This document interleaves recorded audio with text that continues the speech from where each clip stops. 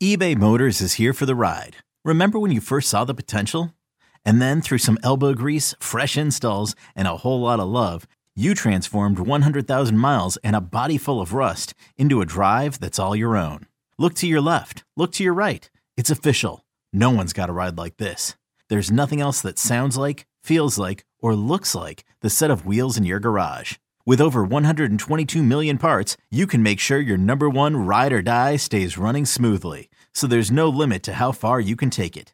Brake kits, turbochargers, engines, exhaust kits, roof racks, LED headlights, bumpers, whatever your baby needs, eBay Motors has it. And with eBay Guaranteed Fit, it's guaranteed to fit your ride the first time, every time, or your money back.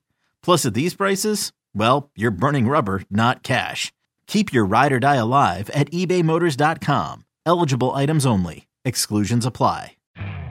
You could spend the weekend doing the same old whatever, or you could conquer the weekend in the all-new Hyundai Santa Fe. Visit HyundaiUSA.com for more details. Hyundai, there's joy in every journey. I'm Sandra, and I'm just the professional your small business was looking for. But you didn't hire me because you didn't use LinkedIn Jobs. LinkedIn has professionals you can't find anywhere else, including those who aren't actively looking for a new job, but might be open to the perfect role, like me. In a given month, over 70% of LinkedIn users don't visit other leading job sites. So if you're not looking on LinkedIn, you'll miss out on great candidates like Sandra. Start hiring professionals like a professional. Post your free job on linkedin.com/recommend today. Just because someone hasn't done it yet doesn't mean they can't. Applies to Lamar Jackson. Logan, I would also say that applies to Kyle Shanahan. We look at the NFC game quickly now. Obviously, I think we're now more interested in the play caller on the other side with Detroit and Ben Johnson. But I think, obviously, we're very interested in the San Francisco model because a huge part of that was Adam Peters, who is now here in DC. And I think actually these two teams have more similarities than they do differences in terms of how they've built it, which is funny because Ben Johnson and Dan Campbell, you know, the style that they play is so resemblant of some people that came off the Shanahan tree, and neither of them did. Campbell out off the Sean Payton tree, which is kind of the Bill Parcells tree, and then Johnson has kind of got this amorphous background where he's worked because he was in Miami and everyone just kept keeping him. He's coached under so many different people, and yet he kind of lands on a style that looks very similar to what Kyle does. But I think more important than that, like even bigger picture than the schematics offensively and kind of this toughness mindset, is they have found GM and head coach who have a great collaborative relationship.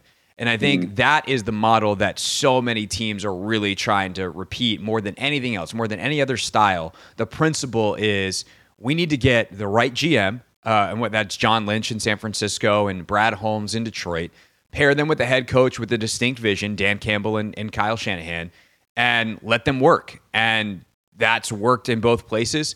We'll see if Detroit can have the continuity that San Francisco has had, multiple NFC championship games, now multiple Super Bowl appearances. We'll see if it pays off in a Super Bowl victory. But that, to me, is like the most important thing. And obviously, you know, Adam Peters is one piece here in Washington. We'll see if they can then get the second piece in and how they work together. But that is like the core center that allows these teams to do what they've done in the NFC.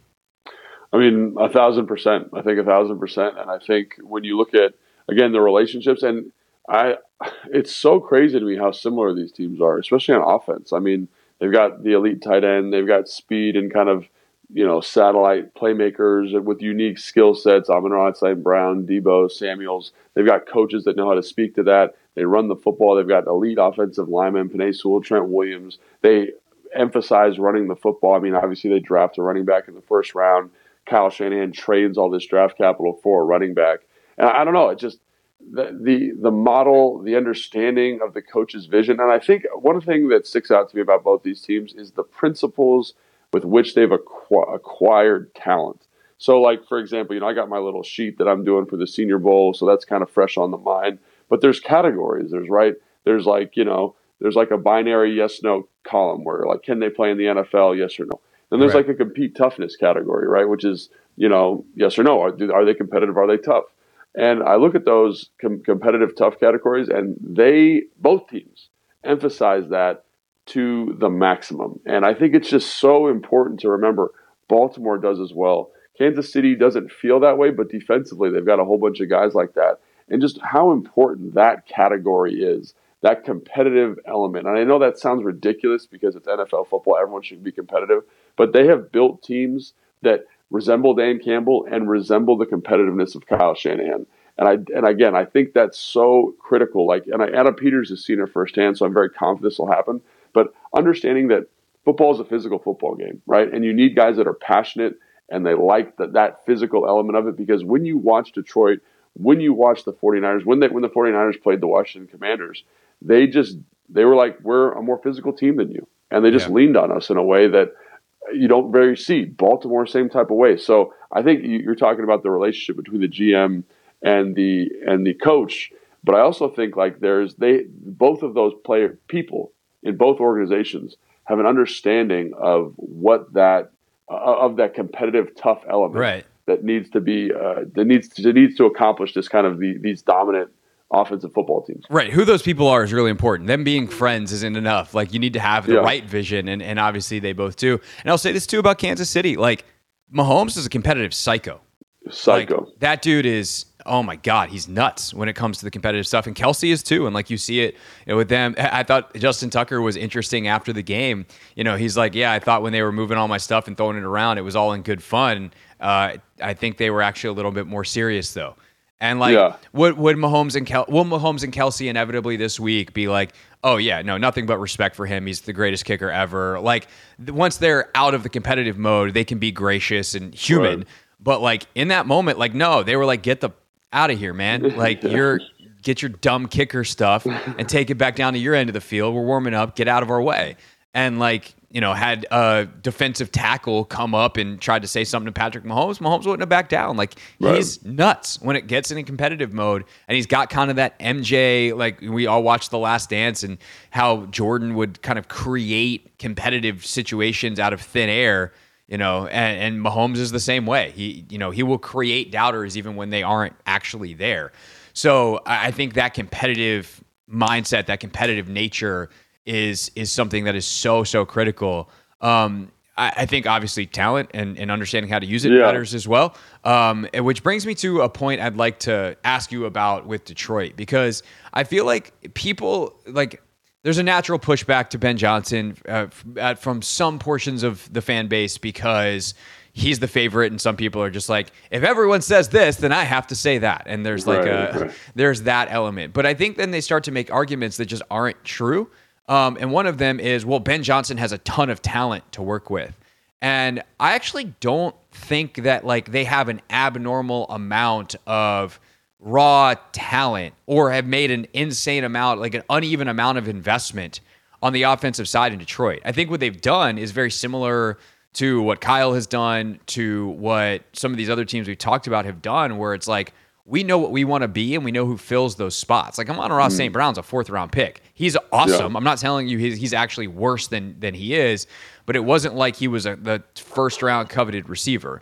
By the same token, you look at, some of their other pieces. I mean, even Jared Goff. Like, Jared Goff's last 2 years in LA and his first year in Detroit were bad. And that has gotten erased. The idea that he was the 1st overall pick and he took LA to a Super Bowl. And it's like, yeah, then he stunk for 3 years. And Ben Johnson helped revive him. Now, have they made really smart investments? Yes. Penei Sewell is incredible at what he does, and he was a wise choice for them as a 1st round pick and a high 1st round pick. Obviously, now that they've built it, like a Jahmyr Gibbs is a bit of a luxury pick for them. But people, and sometimes it's like sides of the ball thing too, where they're like, they've invested way more on offense than defense. Aaron Glenn's actually more impressive. I'm like, well, Aiden Hutchinson was the number 2 pick. Jack Campbell was a 1st rounder. You're actually telling on yourself that you're not paying close enough attention. But I'm curious what you make of kind of the skill level of Detroit and how Johnson elevates it beyond the draft capital that was spent on it / the resources that were invested in it. Selling a little or a lot? Shopify helps you do your thing, however you cha-ching. Shopify is the global commerce platform that helps you sell at every stage of your business. From the launch your online shop stage, to the first real-life store stage, all the way to the "did we just hit 1 million orders" stage. Shopify is here to help you grow. Whether you're selling scented soap or offering outdoor outfits, Shopify helps you sell everywhere. From their all-in-one e-commerce platform to their in-person POS system, wherever and whatever you're selling, Shopify's got you covered. Shopify helps you turn browsers into buyers with the internet's best converting checkout, 15% better on average compared to other leading commerce platforms. And sell more with less effort thanks to Shopify Magic, your AI-powered all-star. Shopify powers 10% of all e-commerce in the US. And Shopify is the global force behind Allbirds, Rothy's, and Brooklinen, and millions of other entrepreneurs of every size across 175 countries. Plus, Shopify's award-winning 24/7 help is there to support your success every step of the way. Because businesses that grow, grow with Shopify. Sign up for a $1 per month trial period at shopify.com/Odyssey Podcast, all lowercase. Go to shopify.com/Odyssey Podcast now to grow your business, no matter what stage you're in. Shopify.com/Odyssey Podcast. Yeah, and I think like one of the pieces in there that you kind of forget about is David Montgomery. You know, he's like the engine that drives that car, and he's like not a highly touted guy, but they had a vision for how to utilize him. I think Sam Laporta too. Like he was the best tight end in the draft, or one of the better tight ends. You know, I like Luke Musgrave a lot, but you know, very, very talented piece. But understanding how to use that player, finding out what they can do, what do they, you know, Amon-Ra St. Brown is such an interesting guy because the more you watch him, the more you love his game. But you have to find ways to maximize him and maximize his touches and maximize his opportunities. So I think there's like this kind of chicken or egg thing. And I think when you look at Kyle, like Kyle's one of the best offensive minds in football. He's very talented on the offensive side of the football. Sean McVay, very, very talented on the offensive side of the football. They found pieces that fit their vision offensively, right? But Cooper Kupp wins the Triple Crown. Puka Nacua is a baller. Like you know what I'm saying? Like they have, right. So it's like a little bit like it's they a yes have and thing pieces, but they also find ways that something you always say, right? You abide by the dude theory, like get the dude the ball. And it's not just say, hey, you know, go run a go. It's like, hey, let's find out like what you're good at, right? Amon-Ra, you're really good at like the nuance, the beauty, the kind of the fine science of route running. Let's put you in positions where you can use that skill, right? Williams, the kid from Alabama from 2 years ago coming off the ACL. You know, you're not always super consistent catching the football. Let's give you a reverse, right? Right in that strike zone, you're going to be our explosive play guy, and you're going to do something special with the football, right? Jahmyr Gibbs is a luxury pick, right?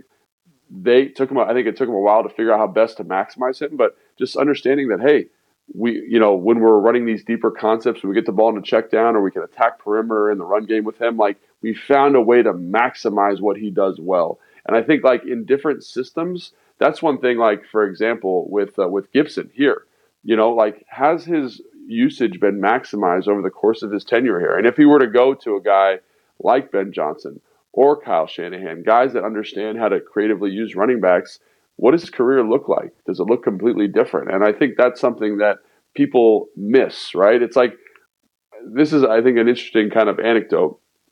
I remember talking to Sean McVay, this was like 15 years ago now, and he was like, there's only 4 players on a roster that are scheme agnostic.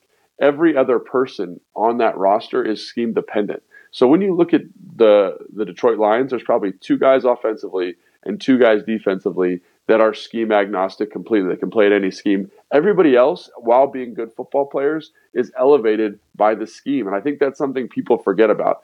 Yes, it's a first-round talent, but how many times have you seen first-round talents fail or be unproductive in certain systems? And it's because they aren't maximized. And the coaching staff, and you talked about this already, and it's cyclical. It's all related, right? The GM and the head coach having a conversation saying, we have a vision for this player. This is how we're going to use him. This is how we're going to maximize him. And I think that that's what you see with Ben Johnson, with Kyle Shanahan. That's why it's so fun to talk about these teams, is they found pieces, right? And they said, this is how we're going to get you better and speak to your skill set. And they do that all the time. And so, yeah, they're very talented offensively, but I also think the talent looks better in those systems because of what they're able to do in terms of saying, hey, this is what you're good at. You know, we're going to motion you to a bunch, Amon-Ra, and you're going to run a choice. Oh, we're going to get you on the move, and you're going to attack this high cross on the move, and you're going to make a great play. We're going to run this dig, but we're going to have Williams be the clear-out guy because he's really fast and teams get scared to create some more space for you. That kind of stuff is what makes him look better.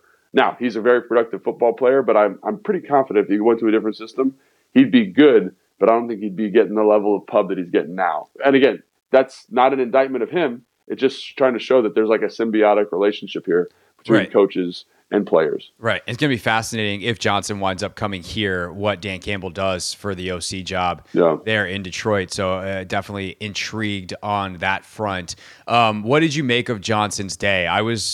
They started so hot, and I think the slowdown came from player execution. If Jahmyr Gibbs doesn't fumble, if Josh Reynolds catches a 4th down, and then the other one I think was a 3rd down where they hits him. I always say it hits him between the numbers. He wears number 8. It hit him on the dot where the 8 comes together. I think that Johnson had a tremendous day. It just eventually guys got to make plays, and that kind of died out for them in the second half. Yeah, and I think I go back to that thing that, the head coach used to be here. God, what did he say? Gruden used to say all the time to you, where it's like at some point, the players got to make plays. There's no change in terms of our approach.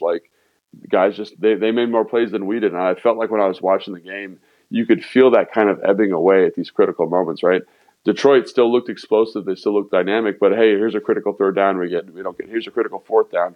Here's a fumble. Here's a turnover. And all that stuff, it just stacks on itself. And in a normal game against a normal team, it doesn't really matter. You can get away with that. But against a team that's maybe the best team in football in San Francisco, it matters. Every one of those opportunities matters. And I think that was the fun thing about watching both of those games, is that every play was significant and important because both of those teams, all 4 of those teams, were so good. And I think you see that with Detroit. It's I didn't see a dip in play calling necessarily. I saw a dip in execution. And that's where that kind of that chicken or the egg thing comes in. And it's a conversation we've had about this organization a ton. It's is that the play caller not putting those guys in good situations, or is that them not making catches and plays when they have to? And I think when the guy drops an easy, a relatively easy pass, it's man, it's there for you. We got to make this play. So I think that was the takeaway I had. It just, in a normal game, probably don't even notice it, honestly. It doesn't even matter. But you're playing the San Francisco 49ers in one of the biggest games of the year. So it's going to matter, and it's going to be significant. No doubt about it. All right, next time we talk about Ben Johnson or Mike McDonald or Anthony Weaver or Aaron Glenn, one of them is probably going to be the head coach. That or it'll be Dan Quinn. So we're going to have a head coach soon, so we'll talk about that on the podcast later in the week. But coming up next, Logan again in Mobile, Alabama at the Senior Bowl. So let's talk about what he will be watching